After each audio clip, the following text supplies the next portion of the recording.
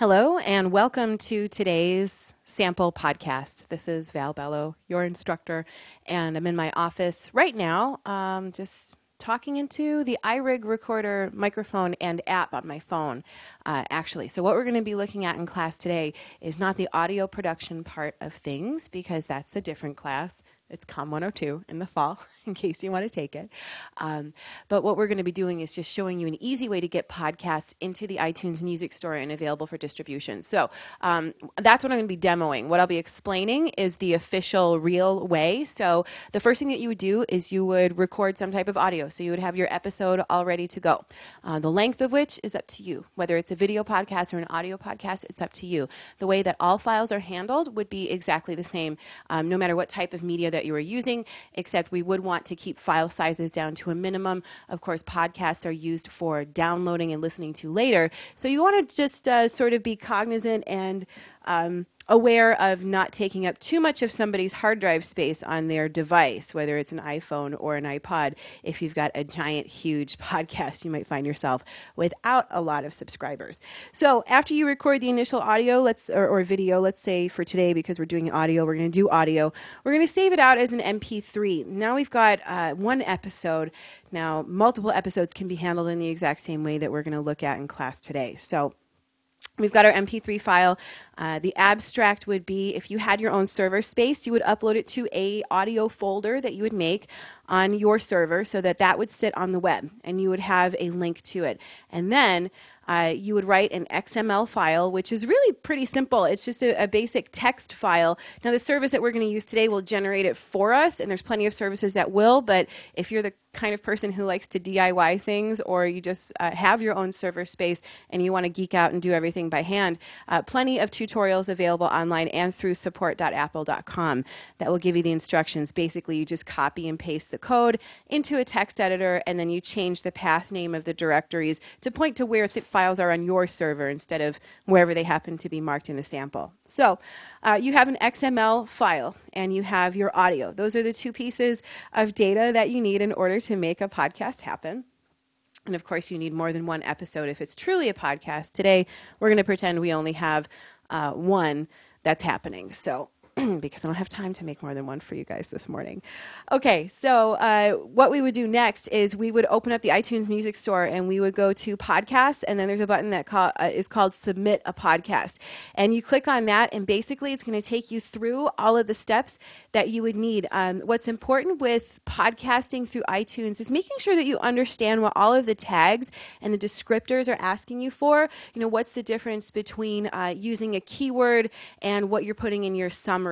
Both will help index and find your podcast when people are searching for it in the iTunes Music Store. So it's important to understand how to really maximize each of those. And we're going to go through what all of those different titles and all those different tags mean in class today. You also get an opportunity to upload a cover image for your podcast. So for graphic design people, what you would want to do is work with a 1200 by 1200 pixel size image, and then you would be sizing it down to the icon size of 50 by 50 or 100 by 100. iTunes will take both, but you want to take a look at some of the artwork that's out there so you know how to really maximize that small little space. Keep in mind how people are going to see it. They're going to see it in the iTunes Music Store, and then they're going to see it displayed on their device if they're using a device that shows cover art or album art. So that's what that would be, and it's going to be a square kind of image.